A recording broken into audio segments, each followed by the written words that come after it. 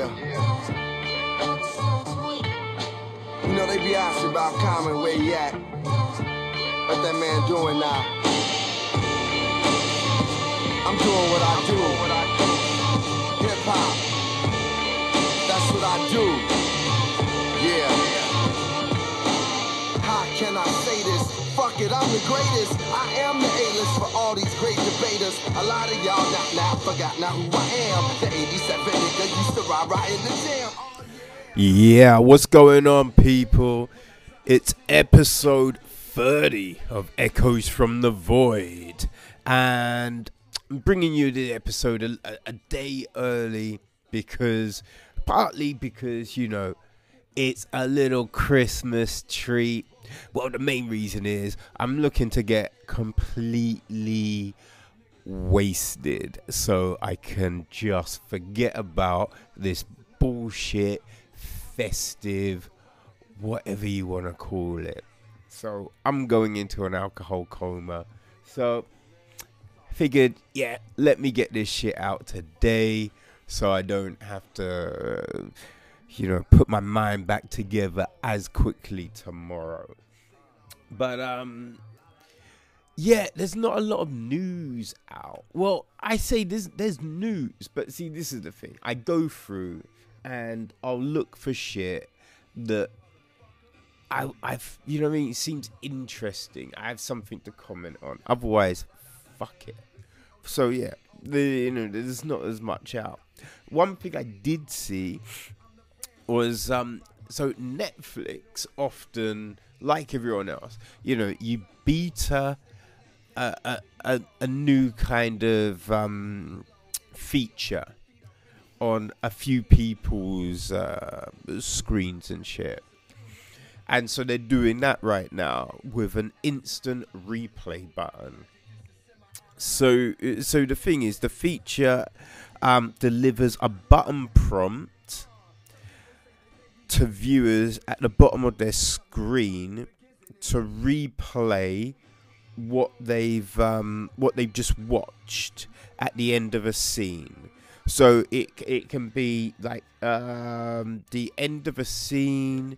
It can be like something that's deemed as a memorable moment. You know what I mean? So I guess if you're thinking about it, like in Lion King with Simba being held up by Mustafa, I think, maybe, I don't know, fuck it. But that would be a memorable moment. Or Andrew Lincoln with the fucking creepy, stalkery signs to Keira Knightley in Love Actually, memorable moment. You get my drift, people. So yeah, they're testing this out at the moment, but as normally happens, you get a few bitch ass fucking idiots moaning about it. I'm like, look, there's a lot of times you can opt out of these tests as well. So, you know what I mean? Just opt out. Just opt out. If you're not enjoying it, if you don't want it, opt out. You fucking idiots, man. So, yeah, but you've got people moaning about it, going, what's the one fucking idiot said? Watching Dumpling, which is a fairly meh movie, but throughout the movie is pop-up link to watch this scene again. Why does Netflix insist on devaluing film even more than it does with its washed down color grading and poorly executed original plot plops? So, you know what I think, yeah, you can see a lot of this is just people that just want to moan. Look, if you don't like watching films on Netflix, don't watch films. No one's forcing you to do this shit. You know what I mean? You're not being forced into this stuff. If you don't like it, don't watch it. And also, if you're not a fan of Netflix, Go to Amazon Prime. Go to Hulu. Go to Roku. Go to one of these other fucking systems. But some people just look. This is the world we live in now, man. People want to moan about anything, and that's that's what you find. Yeah, if there's something that they can get on Twitter and start bitching about, that's what they'll do. But you have these people like acting like fools, moaning. But who knows? You know, this is still the beta phase of it. So maybe instant replay is gonna become a feature on everyone's screens. Could be. I have to say there are definitely points in some things where I think I need to read, like, especially when there's been a subtitle or there's something written on a wall or something. You'd be like, yeah, I wish I could just replay that moment. But you know, you have to clunkily kind of rewind it. So yeah, I would be down for this feature for sure. So we'll see what happens, man. We'll see what happens next year. So in another bit of interesting news that I caught this on a friend's Facebook feed. So thanks, Mark. Gladys West, she's one of the hidden figures, has been inducted into the Air Force Hall of Fame. So Dr. Gladys West, a mathematician and one of the so-called hidden figures who was lesser known for her contributions to inventing GPS, has been inducted into the Air Force Space and Missile Pioneers Hall of Fame. A ceremony has been held in West's honor at the Pentagon in Washington, D.C. Earlier in December. The induction is one of the Air Force's Space Command's highest honors. So West worked among a small group of women on computing for the US military in the 1950s and 1960s, just before the era when the military began to usher in a wave of electronic systems, according to a news release from the Air Force Space Command Public Affairs Office. The group was later depicted in the movie Hidden Figures. West began working at the U.S. Naval Weapons Laboratory as a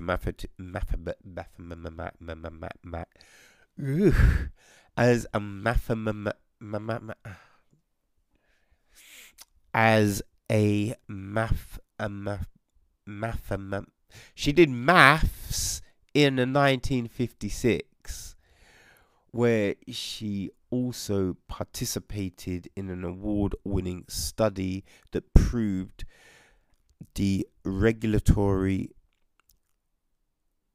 of Pluto's motion relative to Newton in the early 1960s, according to the release. That's where West also programmed an IBM 7030 stretch computer that delivered refined calculations for an extremely accurate geodetic Earth model, a geoid optimized for what would eventually become known across the world as Global Positioning System, GPS orbit. The release also states, I mean, that is pretty impressive, you gotta say. Yeah, so that well deserves a little Hall of Fame induction. Yeah, so yeah, awesome, incredible. But yeah, that's it for the news. So I went to the cinema yesterday. Yeah, yesterday. And man, there's so many bad adverts. So many bad adverts. But ones that jumped out were car adverts. So I saw one advert where a car gets delivered at the docks, where for some reason an orchestra is playing, and just the sight of this car is throwing the orchestra off. So that was one.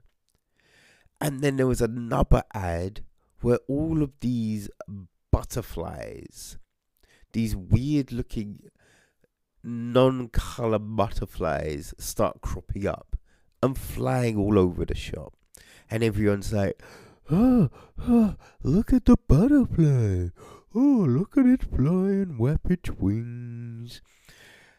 Then suddenly all of these butterflies coalesce, suddenly become blue, and then become transformers and turn into a car. I'm just like, what the fuck is going on, man? I was like seriously, people, is that enough to grab you, to make you think, whoa, I need to go buy myself a car now? You know what I mean? Like, it makes no sense to me. I know, like, partly I have no interest in cars. I'm never gonna drive, so, you know, obviously that's probably one part of it. But, like, you know what I mean? If I'm thinking of buying something, I want to know, you know, like, does it do this? Does it, like, what's its performance? Like, what's its durability? You know, that's the kind of shit I'm looking for. Is it compatible with blah, blah, and blah? You know what I mean? I'm not like, if I put this by an orchestra, are they going to lose their shit and stop playing? Is that going to happen? Because that's what I want from my computer. You know what I mean? It needs to stop music. That's what I'm looking for. You know, it's just like, just the whole concept makes no sense. Firstly, right, the car is dropped off at a dock, which, yeah, cars, you know, get transported like that. We've seen The Wire. We know this shit. But it's like no one's driving the car. So that would just be like weird. And then the car drives by an orchestra all slow, stops, and then drives off. And the orchestra's just like, what the fuck? Like, look at the car, oh, it's shiny. They're like, that's not gonna happen. And, like, this is the middle of the night. The orchestra's probably freezing their ass on a fucking dock. So why the fuck would they even be there? That's just weird. And then also, like, if I was seeing these weird butterflies, you surely someone would be like, yo, let's call David Attenborough or something, because this is weird. Then the butterflies, so they're all clear, then they become blue and transform into a car? That's weird. It's weird, and it's also not what people want from their car. Do you go to the dealer and say, okay, so, yo, you know what I mean? I've got a kid now, so I need something, what, you know, I can get all that kid shit in to it, you know, so, yeah, it probably needs a boot and, you know, more than 2 doors. So you've got something like that? Also, wait, hold on. Was it made by like millions of butterflies coming together, because that's what I really want. Yo, get me. You know what I mean? But that's what I really need in my. No. I don't need the airbags. Fuck the airbag. I mean, it's a kid. Who gives a fuck? I'll make another one. I don't need the airbags. I just need something that was created by millions of butterflies coming together. Can you do that for me? Yeah? Awesome. I will take that model, motherfucker. Never happened. Well, I've never heard of it. Like, none of my friends have gone, yo, just went to buy a car and someone was asking for what I'm getting made by butterflies? No, yo, I mean, that's never happened. Like, maybe that's happened to you, not to me. So I'm just like, what the fuck are these adverts doing, man? What, like, because you know they're costing bank. So why are these firms wasted? Is it a tax write-off? What the fuck is it? It's just weird. It's just really fucking weird. And because it's in the cinema, you get the fucking long versions of these motherfuckers. So I'm sure when they air on TV, they're a lot shorter. But yeah, in a cinema, long version, color me irritated as a motherfucker. I know. You didn't realize, right? You didn't realize. But yeah, car firms, fix up in 2019. Stop being a bunch of assholes. Oh, I probably should add, though, if a car firm has got any marketing comms positions going, I was joking. I love what you're doing. And let's talk, right? Okay, cool. Right. So, yeah, it's a shorter episode. Because it's Christmas and, you know, yay, I got my voice back. But I think I'm getting a fucking cold. So, look, the alcohol is cooling. So let's just get to the reviews, right? Cool. So just coming off the back of watching The Chilling Tales of Sabrina, it was, you know, really good that they were doing a Christmas episode. So I've checked it out.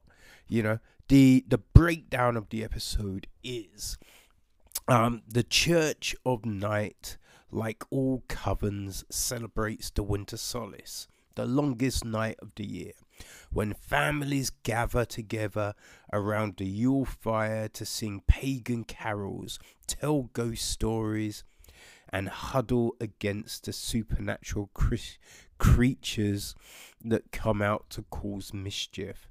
Since the winter solace is when the veil between this world and the next is at its thinnest, it's the perfect time to conduct a seance, which Sabrina convenes to try and contact her mother. But the holidays are also a time for guests and visitors, both welcome and unwelcome, and you never know what might come down the chimney.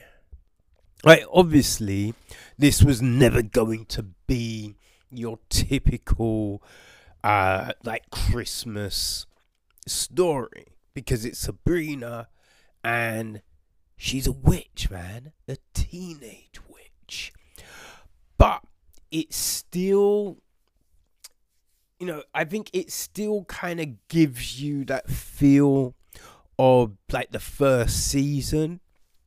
Like, the episode isn't, like, it's a bit more basic than some of the episodes that we've had, you know, like, a lot of those have been really kind of, I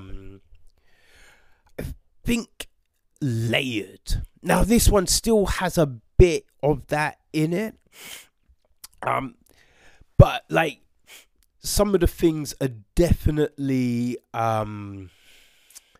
signposted. Like, at the very beginning, you know, Hilda says something and kind of emphasizes it, and then we get a shot of it, and it's a bit like, okay, so we know something's gonna happen with that. But I think some of the things that you think are going to be obvious aren't quite what you might have imagined, which is, which is good. Like Sabrina does this seance, and you don't get from that what you think you might. Like, this is the thing. Everything is a little off skew. Everything is just different to what you think. Like, there's a thing with Susie, and again at the very beginning, there's a reference to like the situation, like this is the perfect time for kids to get snatched. And so you're looking at a situation and go, yeah, no, it definitely is. Okay, yeah, so obviously this will probably happen and blah blah blah blah blah. But it doesn't go like that. So which is good. So like everything is a little bit off, but it's kind of but the situation is a bit more telegraphed than what you find in the normal Sabrina episodes. And I think that could well be because, essentially we've got, 3 stories happening in this episode. So it's 3 stories in the hour episode. And usually you kind of just have the one story, with all the different layers and complexities in the episode, which then are all building towards, the finale and everything like that. But yeah, this episode is cramming a lot more in. So as I said, look, it's not as complex, but it's still enjoyable. We have a lot of the, Sabrina, Harvey, Hilda Ambrose, they're all in it. But then, we have a few different characters. Like we get to see Sabrina and Susie as younger kids.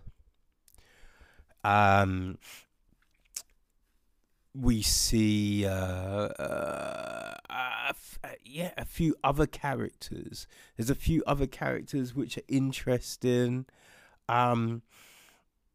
Father Christmas, Grayla, which is kind of a bogey woman-ish kind of character. So there's a few other characters added into this. But I would say, all in all, look, if you were a fan of the main series, this is a fun episode. It's enjoyable. It's still within the tone of the main series. So yeah, I'd say it's well worth to watch. You won't regret it. Yeah, and it's a better than most Christmas bullshit that you'll find on TV. So yeah, check it out.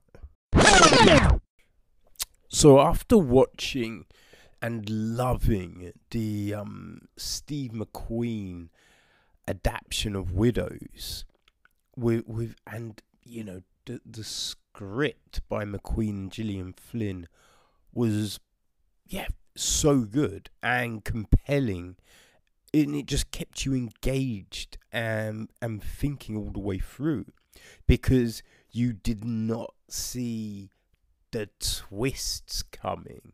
So that, the film loved the film. So I thought, what, let me check out the original book, because I don't remember watching the series back in the day. I do remember watching I think Linda LaPlante had that Civis series, which I really did like, but I don't remember watching Widows. So I figured, hey, let me read the book. So trust the Audible. They have it, and this is what the book says. Harry Rawlings had been. Let me start that shit again. Harry Rawlings had been masterminding robberies for 20 years. The hijack of a security van would bring the gang thousands, but the job went wrong, and Harry and his team were killed. Harry's widow, Dolly, had 3 options. She could hand over Harry's ledgers to the police, she could hand them over to a bunch of thugs, or she could take the business over.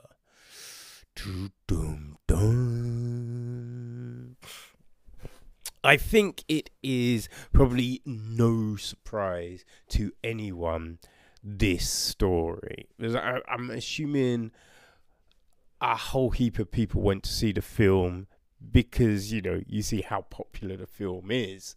It's still in the top 10. So, yeah, I don't think any spoilers will be in this. But, I'll try not to drop everything just in case. But I think straight away you kind of notice, like, you see the story. Now, like, the story is there, but like the film. So the framework that McQueen used is essentially what you have in the book.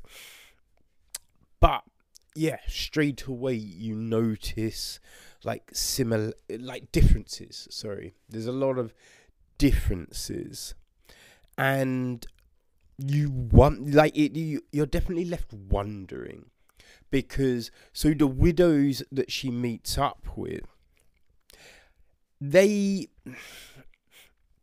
just don't sell you that they could do a job, like, at all, and at no point throughout the book, even when the job is getting done, you don't believe that they could do it.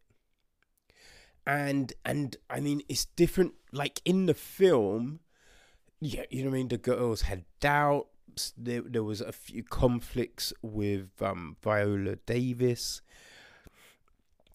but there wasn't any weird shit, There wasn't any spiteful bullshit going on. And that's the thing in the book. There's a lot of this little spiteful jabbing and trying to undermine, and up until the actual job.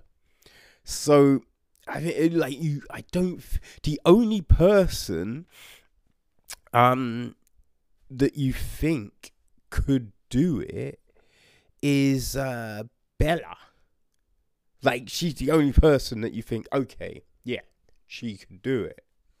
But then she turns out to be a bit of a moron as well, because when the job's actually done, you just see the way they're just spending money, which is just a bit it makes no sense, because you're drawing so much attention to yourself. It'd be so easy to track. Find out, who's been spending all the money. Okay, right, we think we know where they've gone. Which is, it's just crazy. So there's these weird things in the book that, have you thinking, wait, what?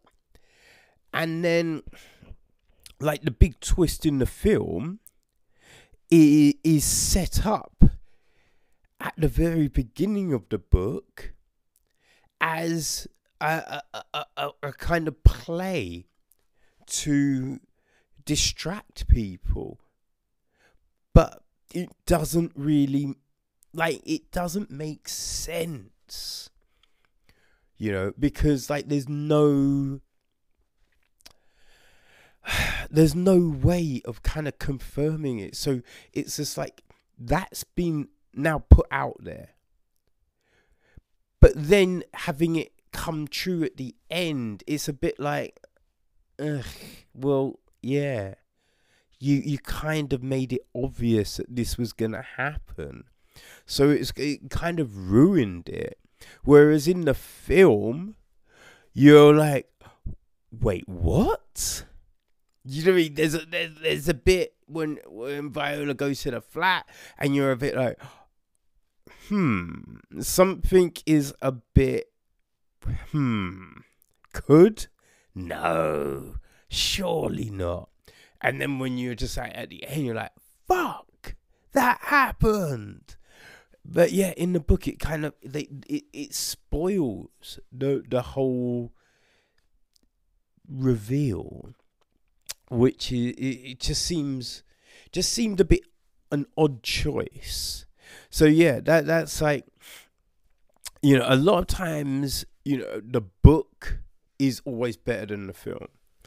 And, you know, you see a lot of changes that have been made and you're just left wondering, like, why did they do that?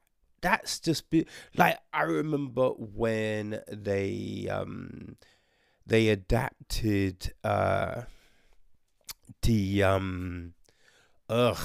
Philip Pullman books, and they made the first film with Nicole Kidman and Clive Owen and all those other peoples. And a lot of the changes in the film, you're just like, wait, what the fuck have you done? Like, now, how are you going to do the second film? Because you've just fucked up a lot of key things. And so I'm just scratching my head after seeing that. And yeah, I wasn't surprised that it didn't get a second film or anything. But with Widows, like, the changes that are made just make more sense. And they make the story more compelling. They make the story more engrossing as a whole. It fits together a lot better, you know, and it navigates the whole thing, you know, putting in the reveals and the big moments. It fits so much better. But like in the book, you see too many flaws. You know, you see too many situations that leave you kind of just doubting everything. You know, there was a bit like when they were training and they just had one day of training, and then it was just like, oh, but you know, we're not fit. And then you just figured, okay, so run on the street, like go to the gym, do exercise. You've got a bit of time leading up where you could all be doing these things to help. But that wasn't the case. And you're just like, wait, but why? You're like, surely you'd be doing more. But that wasn't there. So, yeah, I'm like, it was, yeah, the book had its moments, but it just seemed to fall a bit flat, to be honest. And it definitely feels a book of its time. Definitely feels like a book of its time. Yeah, I don't know if I'd feel any different if I had read this before seeing the film. Who knows? But yeah, it kind of is what it is. Like, if you enjoy like the Linda LaPlante type of books, I guess this would kind of be along the Danielle Steel kind of stuff as well.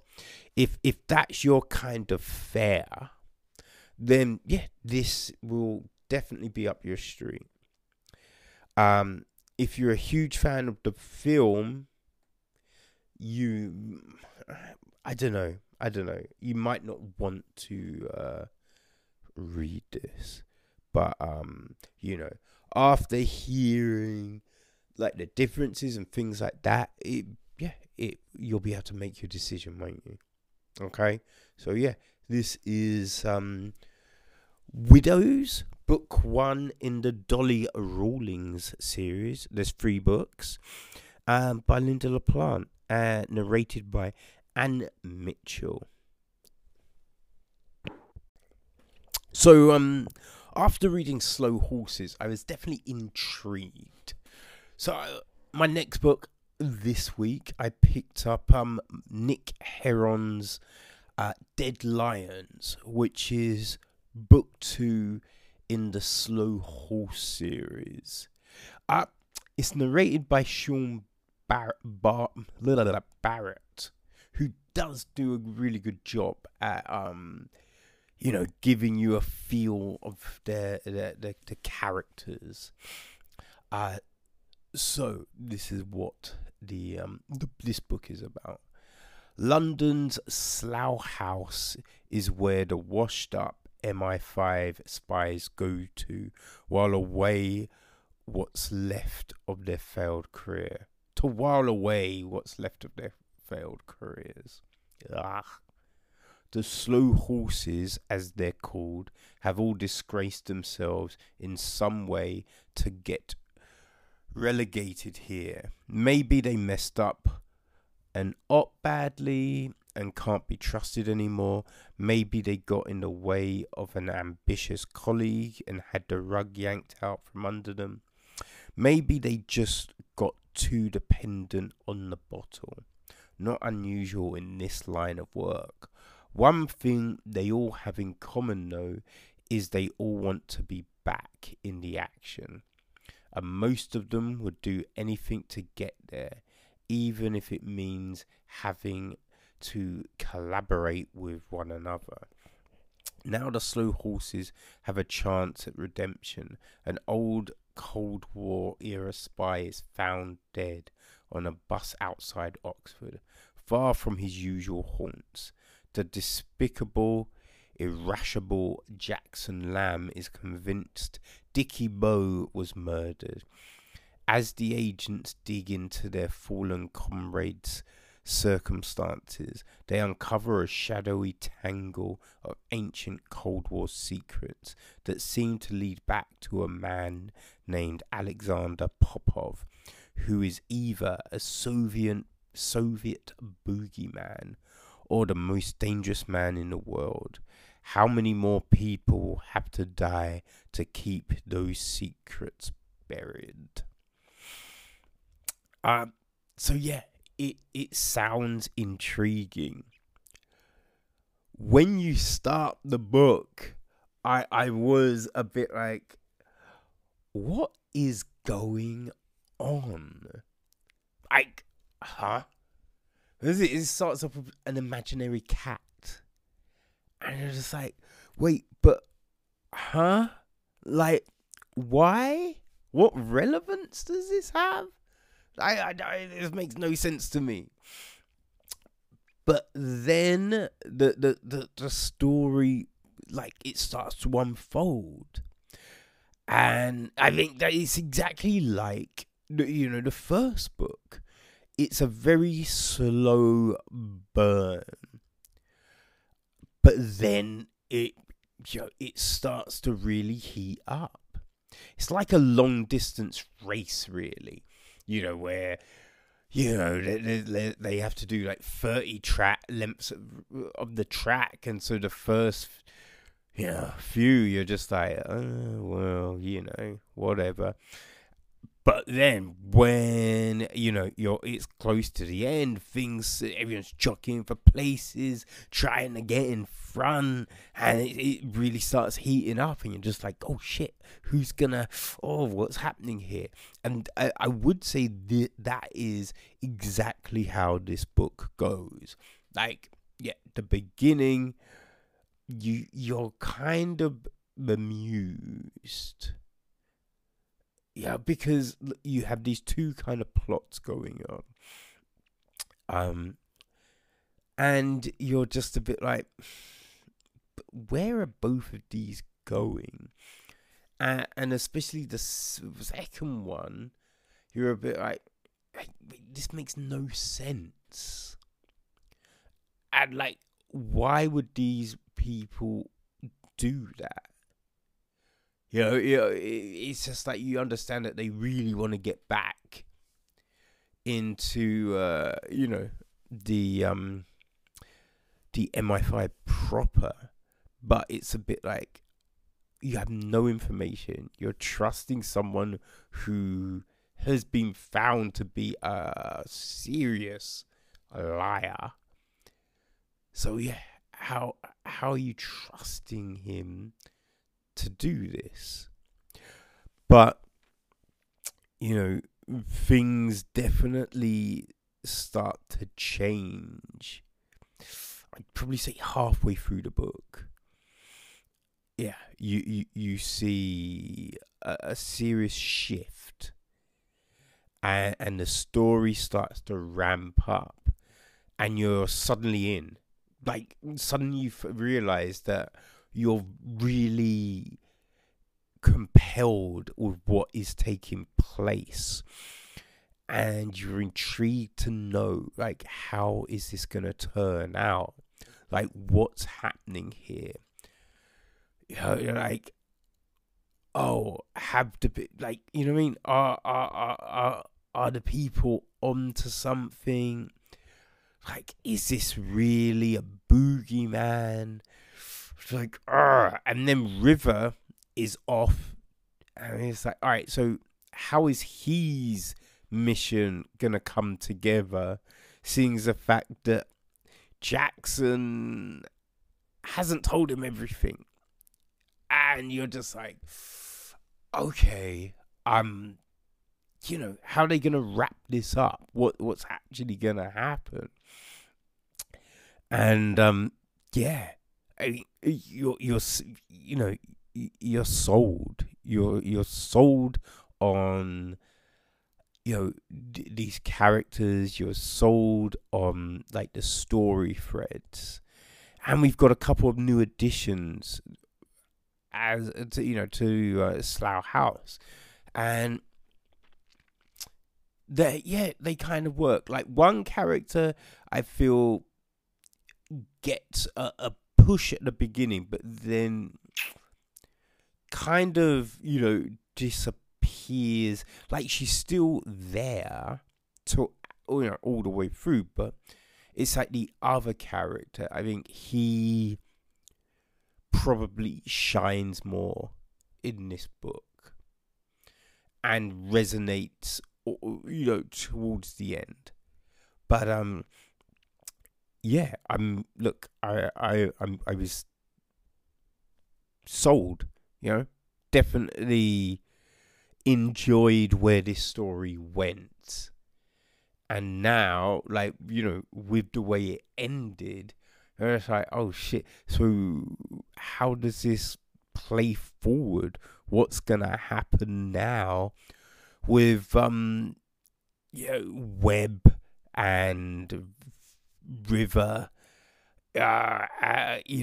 Louisa? What's gonna happen? Like, with the fallout of Ming and a lot of the other stuff, you're just like, how does this play into the next book? So yeah, I'm definitely gonna read the next book. But I'd say, look, if you're fan of the spy kind of caper, if you're a Leclerc fan, if you're down with like Max Dawson, his books, the John Milton series, if these kind of things are your cup of tea, then yeah, you would enjoy Nick Heron's Dead Lions. You would definitely enjoy it. So yeah, I'd say check it out.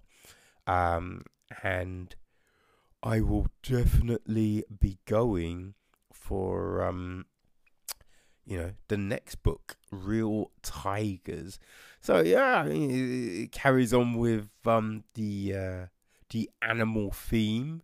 You have slow horses, dead lions, and now real tigers. So yeah, how does that title fit into the book? Who knows? But you'll find out. You'll find out when I do a damn review, won't you, people? And that will be, I'd imagine that'll be soonish, in the next few weeks. All right, so yeah, hope this has helped you decide on your next read. Okay, so we have got to that time again. We're drawing to a close of another episode, a shorter episode, a Christmas episode of Echoes from the Void. So we're just going to hit you with some entertainment news and then we're out. Okay, so Mike Kelly, who people probably will recognize from Revenge, has a new TV series called What If?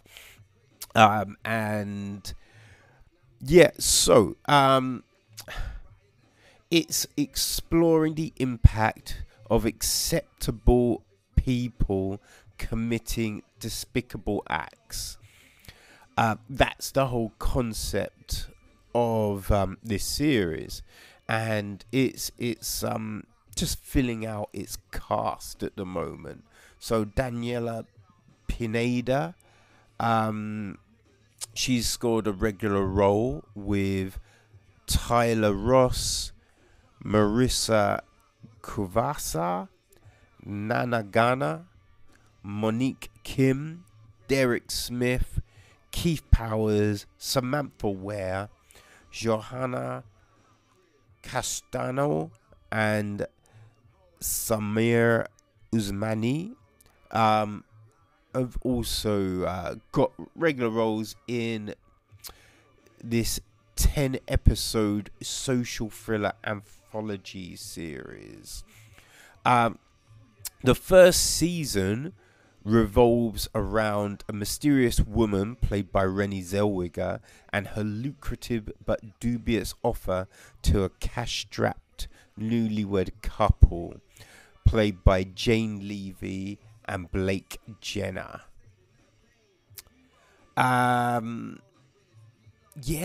So they're saying each season is going to tackle a different morality tale inspired by cultural relevant events. Melissa Loy, Alex Gartner, Charles Roven, Robert Zemeckis, and Jack Rapok are all executive producers on the show. So it definitely sounds a bit like there's an old film with Nicole Kidman called The Box. So I think that it kind of sounds like a similar kind of dilemma based thing like that. So Sabrina has been renewed for 2 more seasons, which is pretty good news. I don't know, it's weird about this whole part 1 and part 2 situation, but it looks like they've done it again. So they've ordered 16 more episodes of Sabrina, and they're gonna air it at 8 episodes each. I think it's weird. It's weird. So you know what I mean? It's essentially, we've had season 1 and we're gonna get season 2. So this will be season 3 and 4, rather than season 1 part 1 and part 2. Blah blah blah blah blah. It's just weird. But the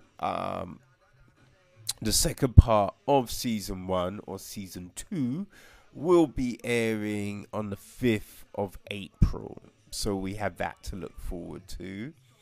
And it looks like I don't know. The next one will be in 2019, and then 2020. So yeah, it all kind of makes sense. It all fits what's currently going on. So next up, what's it? Chio Hodre Coker, who people will better know as the showrunner of Luke Cage, has signed an overall deal with Amazon. So it's to produce and develop new TV projects through his Fighting 99th Entertainment Company. And Amazon will distribute the content globally to more than 200 countries, which is pretty big. Like, Coker also penned Notorious, Creed 2, Straight Outta Compton, so that's pretty he's done a lot, and he's worked on TV shows Southland, Almost Human, and Ray Donovan. So no word on what shows are gonna come, but some more big content is coming to Amazon. Alright, so now I'm waiting to know when this is actually going to happen, but so Netflix have picked up Joe Hill's acclaimed comic book series Lock and Key. Like the deal was floating around for ages. It was one minute it's going to be a film. I think another service had it, but then Netflix finally picked it up. So it's like this. The story revolves around three kids who, after the gruesome murder of their dad, moved to their ancestral home in Massachusetts,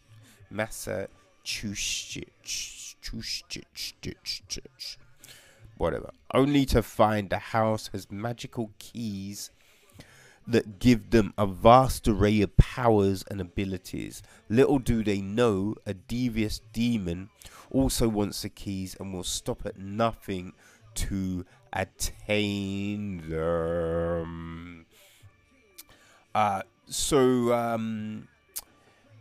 Amelia Jones and Connor Jessup have now been cast as Kinsey and Tyler Loke. So, alright, that's good, because that, it needs the kids. So we've got these two. But no word on when this show will actually hit. Carlton Cuse and Meredith Averill are the showrunners, and Aaron L.A. Coletti will be a producer. So yeah, there is that. And finally, word came out a while back that Nick Nolte was going to be in the new Star Wars TV series, The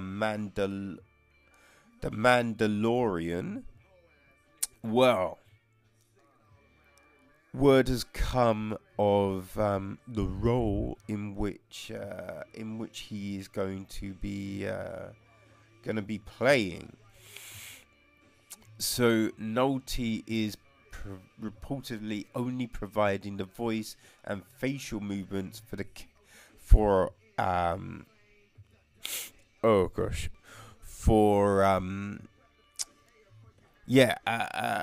an Organaut. So supposedly they're short and part animal. A race, and they served technicians in Cloud City during the Empire Strikes Back. So, yeah, odd. So, I think the costume's going to be worn by a small woman on set. But yeah, Nolte is going to be voicing and facial reckoning the role. So, I don't know. Like, yeah, you know, this could be interesting. You know, but who knows? Who really knows? But it will be out soon on Disney Plus. So yeah, and it's a gunfighter in the outer reaches of the galaxy, far from the authority of the New Republic. And it's taking place between the time of Return of the Jedi and The Force Awakens. So, boy, that's it. That's the that's the news this week. Enjoy your Christmas dinner. Enjoy your day. Do what you do. Have fun, and I'll see you next week. All right, peace.